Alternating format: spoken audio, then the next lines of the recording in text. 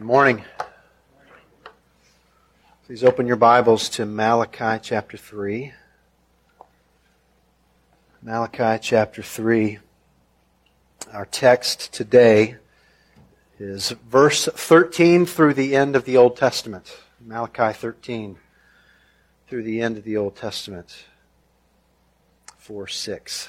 As you're finding your place there, please stand with me and we'll read these few verses and then pray for the Lord's help as we study this morning.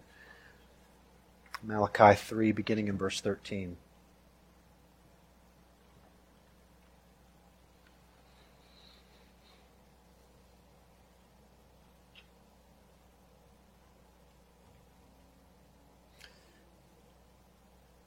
Your words have been hard against me, says the Lord. But you say, how have we spoken against you? You have said it is vain to serve God. What is the profit of our keeping His charge or of walking as in mourning before the Lord of hosts? And now we call the arrogant blessed. Evildoers not only prosper, but they put God to the test and they escape. Then those who feared the Lord spoke with one another. The Lord paid attention and heard them. And a book of remembrance was written before Him of those who feared the Lord and esteemed His name. They shall be mine, says the Lord of hosts, in the day when I make up my treasured possession, and I will spare them as a man spares his son who serves him. Then once more you shall see the distinction between the righteous and the wicked, between the one who serves God and one who does not serve Him. For behold, the day is coming, burning like an oven, when all the arrogant and all evildoers will be stubble.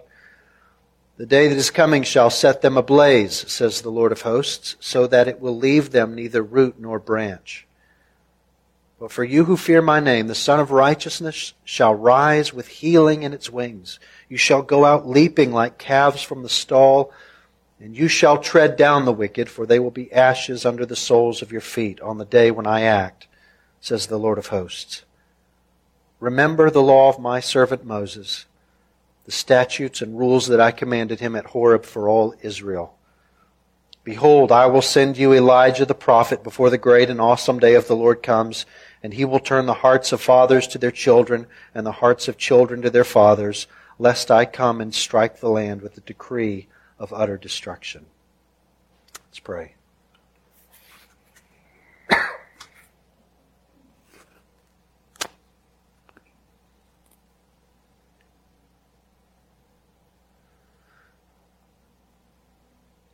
Father, we pray for your help once again as we study your scriptures. We acknowledge before you that you are a great and kind God, and that it is a great gift to us that you have given, that we should be called your servants. We pray that this text would remind us of that there is great profit in following Christ. Pray that you would help us to see these things and love them and live in light of them as we leave this morning. We ask in the name of the Lord Jesus. Amen. Please be seated. This is the last message in our study of the post-exilic prophets, Haggai, Zechariah, and Malachi. The series has been entitled Build, not build colon, but build, punctuation. The life and mission of a covenant people.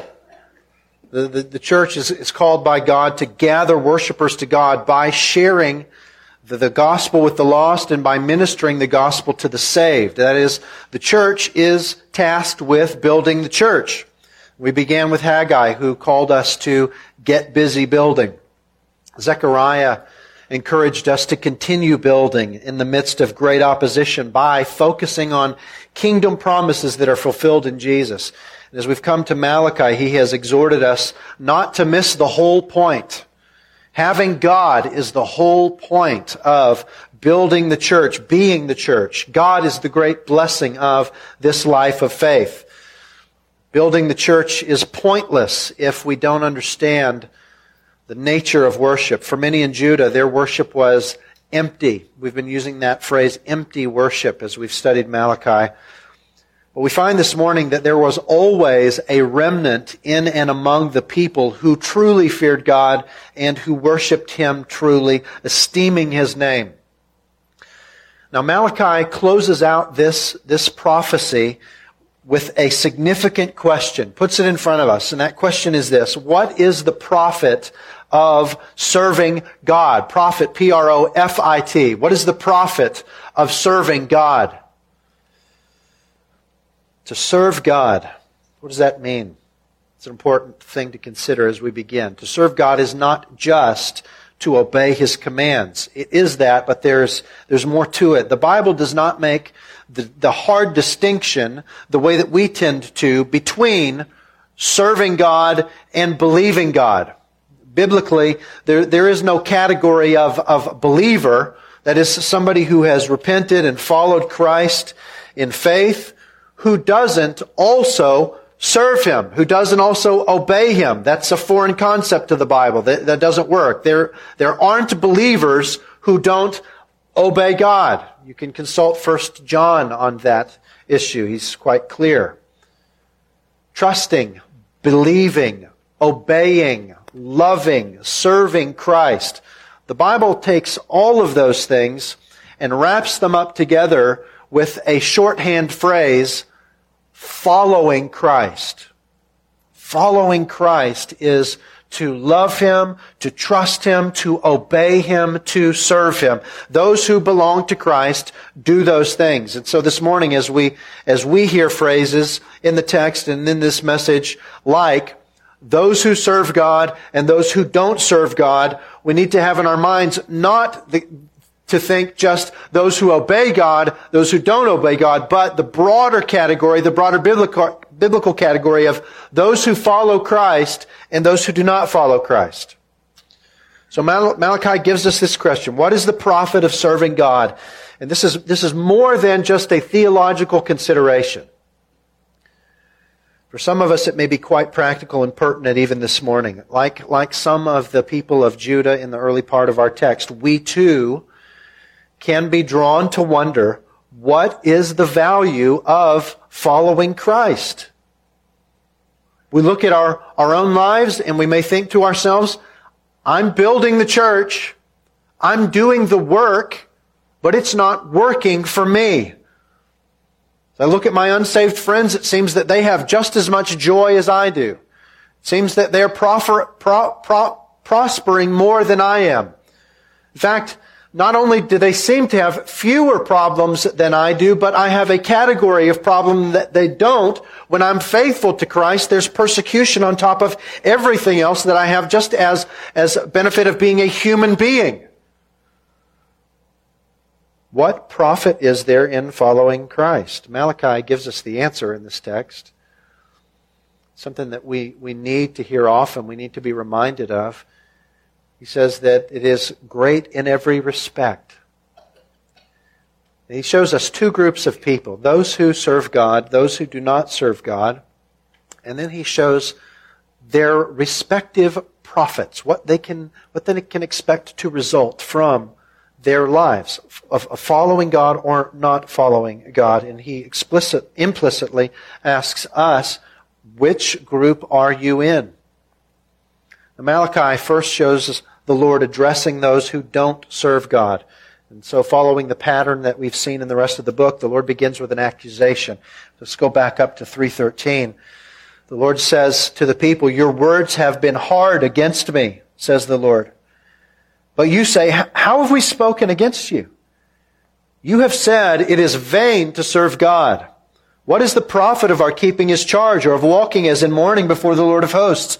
And now we call the arrogant blessed. Evildoers not only prosper, but they put God to the test and they escape. So you can see that main question on the lips of the people in verse 14. What is the profit of our keeping His charge, or of walking as in mourning before the Lord of hosts? We want to begin by paying attention to what the Lord says about those who don't serve Him. And first of all, we find that they may believe they are serving God. Those who don't serve God may believe they are serving God. What is the use of keeping His charge or of walking as in mourning before Him? They're referring to these empty tasks of worship that the Lord has condemned in this book. And that phrase, walking as in mourning, likely is a reference to the ritual fasts that we saw back in Zechariah 7, if you can remember that long ago, where the people fasted not because they loved God or because they regretted their offenses against Him, but because they were checking off boxes so that God would give them what they wanted. In their minds, empty worship, what we've called empty worship, that is serving God. And so they think they've been serving God, but by God's definition, they've never served Him. And that's a major point of this prophecy. They think they're serving God. Nothing could be further from the truth. Those who don't serve God also believe it is vain or profitless to do so. They believe it's vain or profitless to serve God. It's vain to serve God, they say. It doesn't do any good. There's no profit in it. In fact, they say those who openly reject God, and they call these people the arrogant and the evildoers, they're blessed. They prosper. They test God. They pay no consequences for it. This is where you really start to see that vending machine mindset show up in this book. God, we've been plunking the worship coins into the slot here, but you're not spitting out the blessings. Serving God doesn't work, they conclude. Doesn't work. You see the irony here? They think they're serving God. They're confident then that serving God doesn't work. It doesn't procure blessings. But in reality, they've never served God, and so they have no clue what they're talking about. They don't have any clue what they're talking about. They don't know that serving God doesn't work because they've never done it. Many people in the world and in the professing church have the same idea of empty worship as the definition of serving God. And so they think that they are serving God. And they think of serving God as something of a business transaction. These are things that I do to get God to do things for me. And so they give, but God isn't giving back, and so they conclude this doesn't work. And I wonder how many of us have heard that kind of language in conversation with people, whether it's people who claim to be believers still or whatever. They'll say things like, "I tried Christianity." Have you ever heard somebody say that? "I tried Christianity. It just didn't work for me." Like some kind of a fad diet, they'll talk about it. It just didn't work for me. Well, you can't try Christianity. That's not how it works. But remember what it really means to biblically serve God. It's that whole package. It's believing, trusting, loving, obeying, serving, surrendering to Christ. You don't do it on a trial basis. You give everything to Christ that you might have everything that He is. And so we saw last week, it is following Christ, truly worshiping Him is giving Him your whole life and not holding anything back. But those who don't serve God, they believe that it's profitless to do that. They're wrong because they have never served God. They don't know what they're talking about. Those who don't serve God also value gifts rather than God. And of course, this is a theme also that we've seen in previous weeks. The people of Judah, they have God right there in a sense. I mean, the purpose of building that temple was so that they could enjoy fellowship with God. The God of the universe has chosen them of all the nations of the world and has brought them to Himself. He wants them to come to Him, to enjoy Him. But what is it that the people really want? The people want God's stuff and not God. At the heart of this is the desire to be like all the other nations. They look around at all of these surrounding peoples and they want to be like them. They don't want to be a holy nation to the Lord. They aren't into the whole, the Lord is my portion thing. That just doesn't appeal to them. They are the kind of people who would want heaven. They would want heaven even if Jesus wasn't there. Because He isn't the point for them. It's the stuff that He gives. That's what they're after. Those who don't serve God also are called wicked by God. We have to jump down to verse 18 to see this, where God speaks of these two groups of people. He says in 3:18, "Then once more you shall see the distinction between the righteous and the wicked, between those who serve God and who do not serve Him." In spite of all that they think that they're giving to the Lord, in spite of how they think that they are different from the evil Gentile nations all around them, God says of these people who claim to be His, but who find it vain to serve Him, He says that they are wicked. Describes them the way that He would all the Gentile nations. Remember, these are among the people who profess to be God's people. They are analogous to the nominal believer today, the person who goes to church every week and gives empty worship, claiming to be a believer, but who does not know what it means to follow Christ. Now, those folks are given center stage there in verses 13 through 15, but then we see a pivot in verse 16 where the Lord speaks of those who do serve Him. Look at verse 16 with me. "Then those who feared the Lord spoke with one another." The Lord paid attention and heard them, and a book of remembrance was written before Him of those who feared the Lord and esteemed His name. These are the people, interestingly, have all the same circumstances as the previous group. They're in and among. They are the same people group in a sense. I mean, they are all people of Judah, the same circumstances, but they have a very different disposition toward God. And first of all, they fear God. Those who serve God fear God.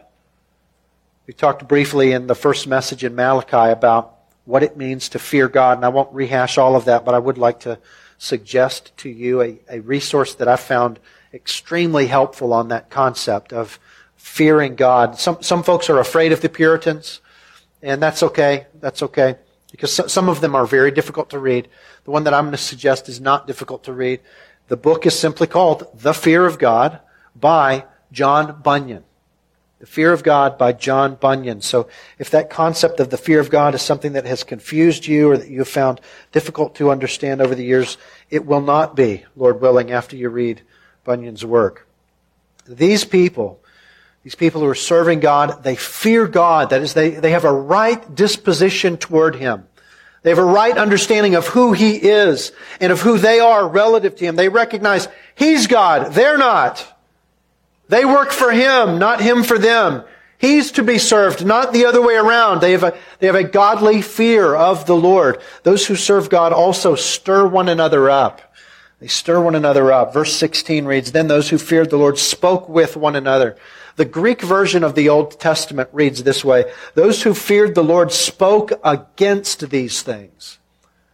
They spoke against these things to one another, meaning that they spoke against the nonsense that they were hearing from those who weren't serving the Lord among them. They were getting together and saying, these things that we're hearing, this isn't true. There's great profit in serving the Lord. It's a travesty. It's deplorable what the majority are saying about our good God. In other words, they encouraged one another, steeled one another by speaking against such things, by speaking true things about God. The New Testament recognizes the value of this kind of speech in Hebrews 10, verses 24 and 25. It reads this way, "Let us consider how to stir up one another to love and good works, not neglecting to meet together as is the habit of some, but encouraging one another, and all the more as you see the day drawing near." As a habit of life and as a manifestation of their fear of the Lord, they stir one another up to more faithful service to Him. Find also that those who serve God love God. They love God. The text says of those who feared the Lord that they esteemed His name. We've mentioned before that the name of God in the Scriptures, it refers to His character and person. So what's being said here is that they esteemed who God is. They held Him high in their hearts. that they loved who He was. So while the majority are accusing God of injustice, these are the kind of people recognizing that God had withheld the justice that they deserved, and they praised God for it. These were the people with the heart of Daniel who recognized their own sin and the greatness of God and the magnificence of His grace in light of both. These are the kind of people who would think to themselves and say to one another, "Oh, what an amazing God that He would forgive our sin, which is so great an offense against His searing holiness." What an amazing God this is. Undoubtedly, they were speaking against the words of the majority, and they were esteeming the name of the Lord as they were doing so. Those who serve the Lord are called righteous by God. Those who serve God also are called righteous by God. Just as the Lord called those who do not serve Him wicked in verse 18, He calls those who do serve Him righteous. Now this is astounding. We may kind of get used to it. We need to not get used to it. We need to remind ourselves of verses like Ecclesiastes 7:20, which reads, "Surely there is not a righteous man on earth who does good and never sins." Now there's stuff like that all over the Bible. That's just one. Ecclesiastes 7:20. You could put it in your holster. Right? How can God call us righteous? How can God call anyone righteous when Ecclesiastes 7:20 is true? Well, how God can do that we'll deal with a bit later, but the point is, that's how He views them. He views those who serve Him as righteous. So, within this larger group of Judah who do not truly serve God, there's a remnant who serve God, fear God, stir one another up to faithfulness to God, and who are called righteous by God. Now remember that big question that Malachi has put in front of us. What profit is there in serving God? It is an important question for us, and it is as important for the remnant to consider that question as it is for those who don't know the Lord. Why is that? Because the remnant need to be reminded of the answer to that question, especially in a world where the world and the nominal believer are so loud speaking against the Lord. We need to hear the Word telling us, yes, it is profitable. It is profitable. And so Malachi puts in front of us the prophets both of following the Lord and not following the Lord. So we'll start first of all with the righteous. The prophets of the righteous, what are they? In just a phrase, eternal blessings. Eternal blessings. And we find them enumerated here for us. A wonderful nugget there in the middle of verse 16. The Lord paid attention and heard them. You know, we have no right to that. The Lord paid attention and heard them. A great cross-reference is Psalm 34:15. The eyes of the Lord are toward the righteous, and His ears toward their cry. The Lord has this special, gracious disposition to see and hear the righteous. What profit is there in following the Lord? Great in every way. The Lord sees and hears us. Now what did the Lord hear? He heard them speaking to one another, stirring one another up to faithfulness. He heard them speaking against the lies that were being told about Him. And in verse 16 also, it tells us that a book of remembrance was written before the Lord of those who feared Him and esteemed His name. Now, we might not know what to make of that, but there are clues in the Bible and in history. The Persian kings of that era, they kept just such a book that where they would write down, or their servants would write down detailed records of the actions of their people so that they could reward faithfulness. And you can read about an example of this in Esther chapter 6. When Ahasuerus can't sleep one night, he says, bring out the book and let's hear about some of these deeds of faithfulness from my people. And he is told of this deed of faithfulness by Mordecai, and he's moved to reward that faithfulness. You remember the story. It's the same thing going on here. There's a book of remembrance. The Lord is writing down their faithfulness. Why? That He might reward them. All of this is astounding when you keep Ecclesiastes 7:20 in mind, right? There is none righteous. There's nobody who doesn't sin. Nobody deserves anything good that God gives them, and yet He's giving them these good things. Now look at what He says of them in verse 17. They shall be mine, says the Lord of hosts, in the day when I make up my treasured possession, and I will spare them as a man spares his son who serves him. There's a day of coming judgment, and on that day God says, those who serve Him, fear Him, follow Him, trust Him, that is, the righteous, they will be His own treasured possession. And that treasured possession, that's language from Exodus 19. But it reminds me of the Song of Songs. I am my beloved's, and my beloved is mine. I am my beloved's, and my beloved is mine. He is my beloved, and this is my friend. Do you know that this gift of grace means that not only does the Lord say of you and I, mine, but we are able to say of Jesus, mine. What is the profit of following Jesus? It's Jesus. And those who love Him find that extraordinary. It's extraordinary. What is the profit of following the Lord? It's great in every way. So God acknowledges by implication, though, that this life is one of trouble. It's one of pain for those who serve Him. The Lord is not shy about this. In fact, He promises that this is the way it's going to be. And He promises here something wonderful in 4:2. Jump down to 4:2. But for you who fear my name, the Son of Righteousness shall rise with healing in its wings.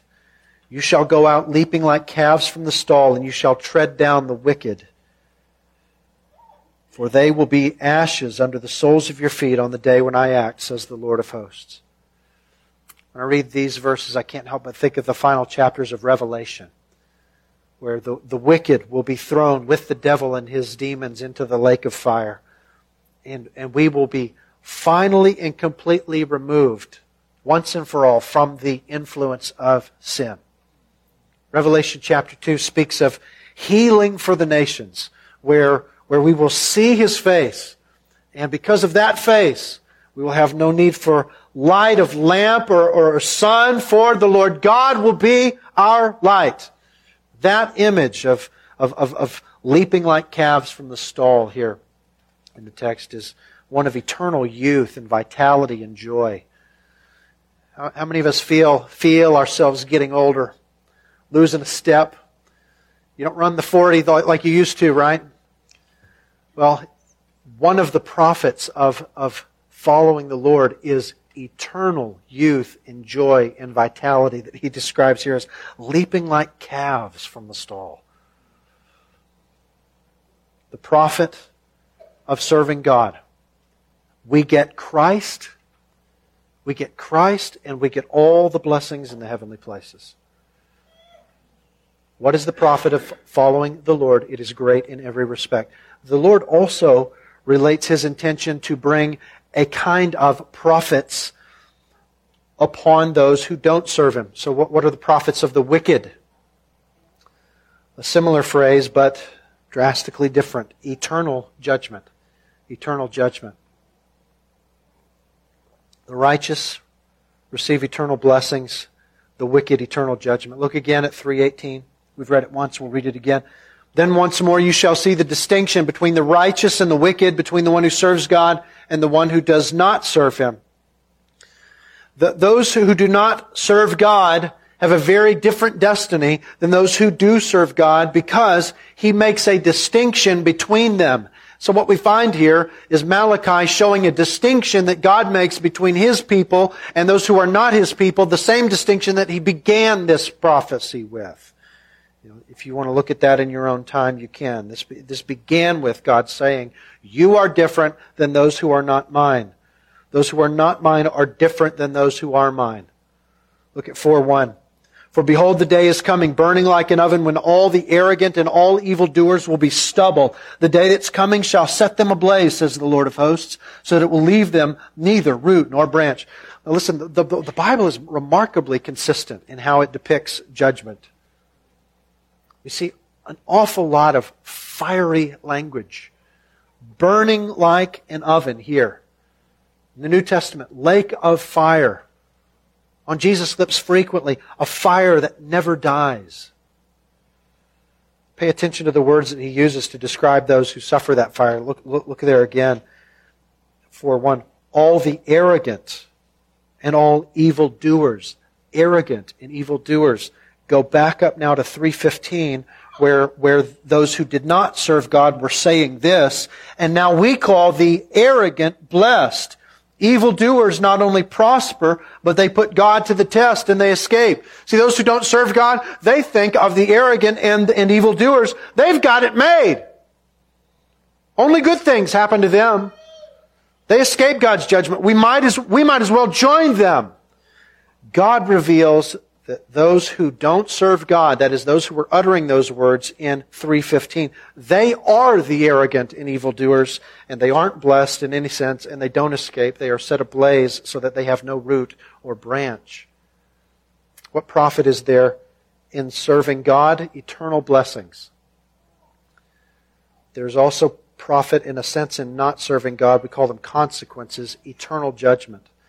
The prophet puts those in front of us, these respective prophets, as a reminder so that you and I, as believers challenged by the difficulties of this life, so that we'll remember, yes, of course, there is great profit in following Christ. And though we may think that the wicked have it better at times, it is a mirage.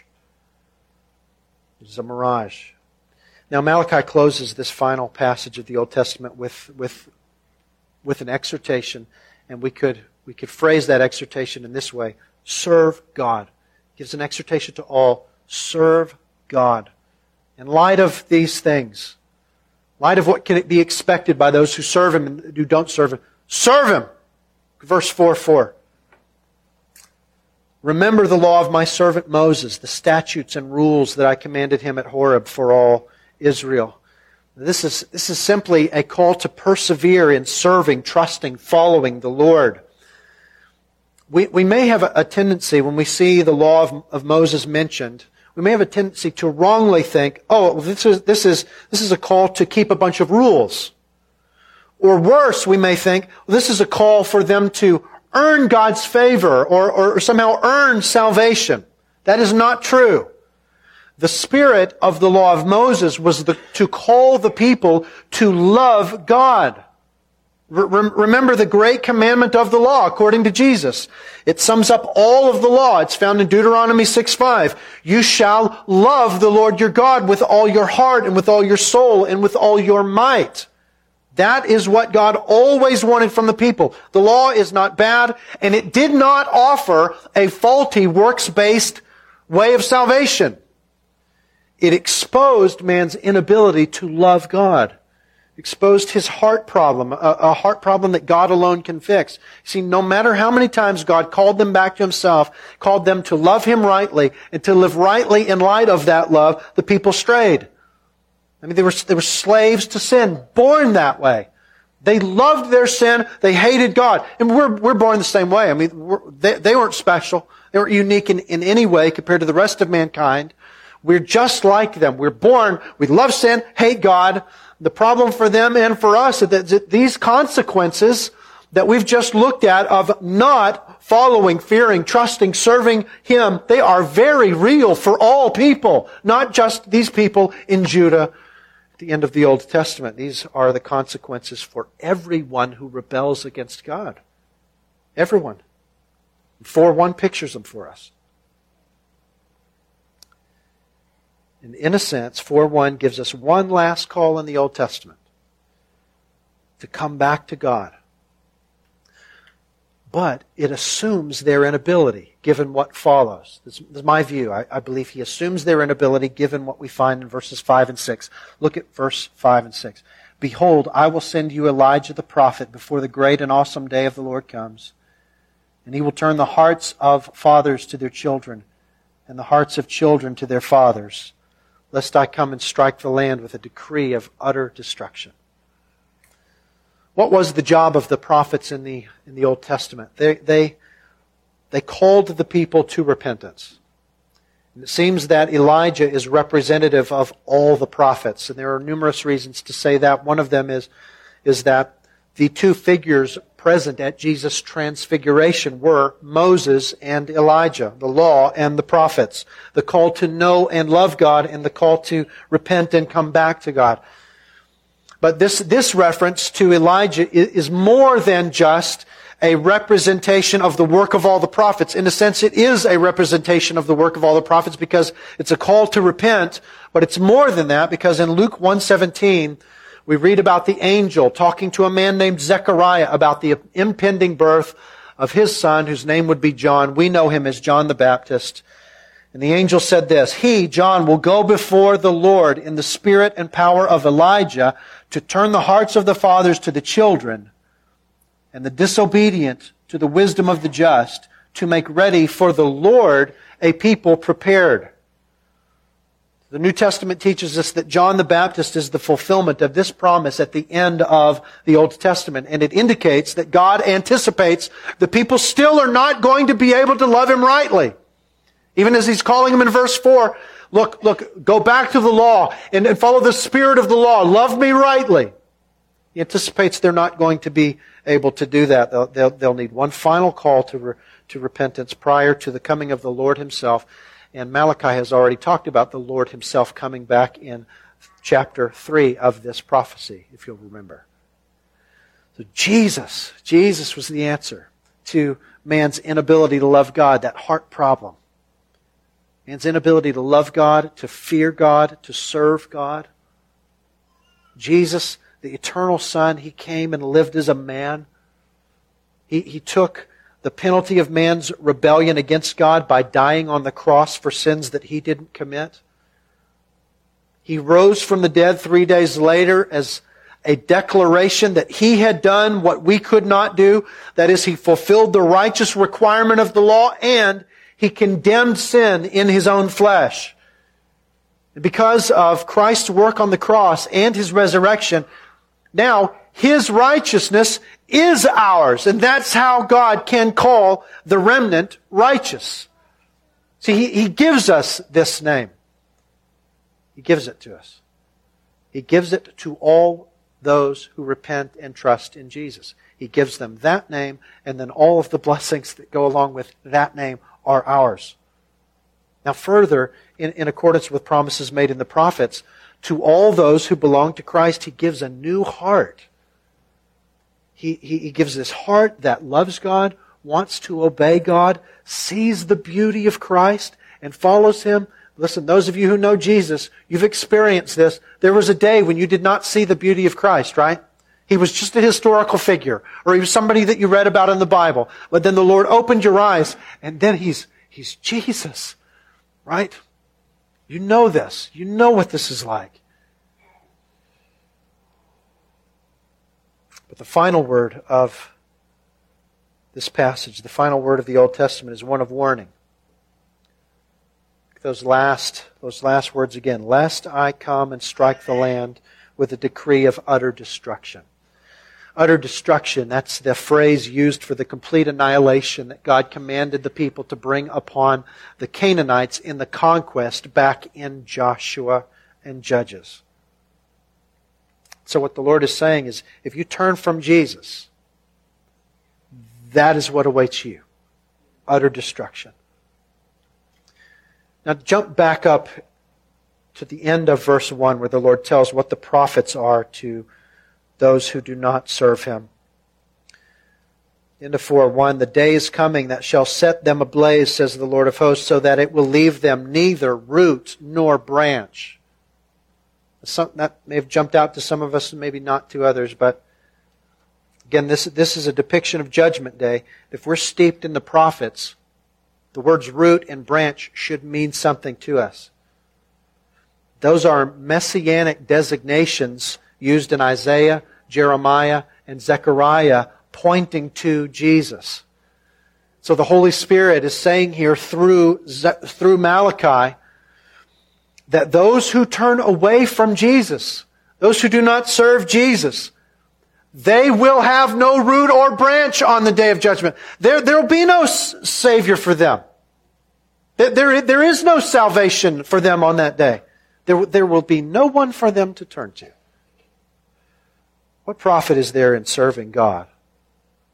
Some say that it's vain, that it's pointless. Nothing could be further from the truth. The Lord Jesus asked a similar question, perhaps playing on Malachi's words in Mark 8, verse 36. The Lord said, "For what does it profit a man to gain the whole world and forfeit his soul?" That looks at this same issue just from the other side. What does it profit a man to gain the whole world and forfeit his soul? If by not serving God, you gain everything that you see the arrogant and evildoers enjoying, you gain the whole world, but you lose your soul, what do you profit? And that puts in front of us that there really are only two ways to live. There is following Christ and there is forfeiting your soul. There are only two ways. You follow Christ or you forfeit your soul. Now, gaining the whole world will not make the latter worth it. You may gain the world, but you will reap hell's whirlwind. And rightfully so. It's what we all deserve because of our consistent rebellion against God. But following Christ, what does that mean? It means gaining heaven and earth. More importantly, it means gaining Christ. The Lord is my portion and my cup. You hold my lot. The lines have fallen in pleasant places for me. Indeed, I have a beautiful inheritance. Psalm 16 says it so beautifully. The Lord is our portion and our cup. He is the great gift that we look forward to. What profit is there in following Christ? It is Christ. What a wonderful and needful reminder for believers beset by difficulties.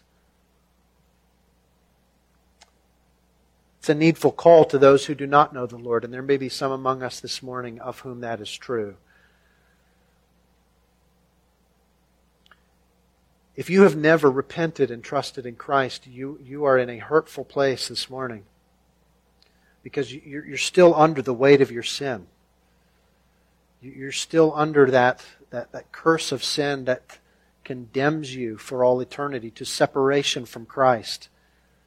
Condemns you to hell, away from His glorious presence, under the wrath of Almighty God. So this morning, this passage would say to you that there is only one way out of that. His name is Jesus Christ. John the Baptist came preaching repentance, and so the Holy Spirit says to you, repent this morning. Turn away from that life of sin, that rebellion against God. Jesus Christ came bringing Himself as a sacrifice for sins. He died for sins. He rose from the dead victorious over sin and death. So Jesus says to you, having repented in your sin, trust in me. Don't trust in any works that you've done.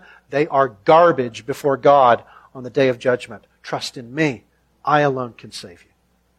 If you have any questions about that this morning, please ask somebody. There are folks all around you who can answer your questions. The elders also are available, and we would love to talk to you.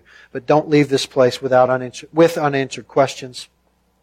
I'm going to pray, and then we'll share a moment of brief reflection in silence as we end the service, and then we will sing and close. Let's pray.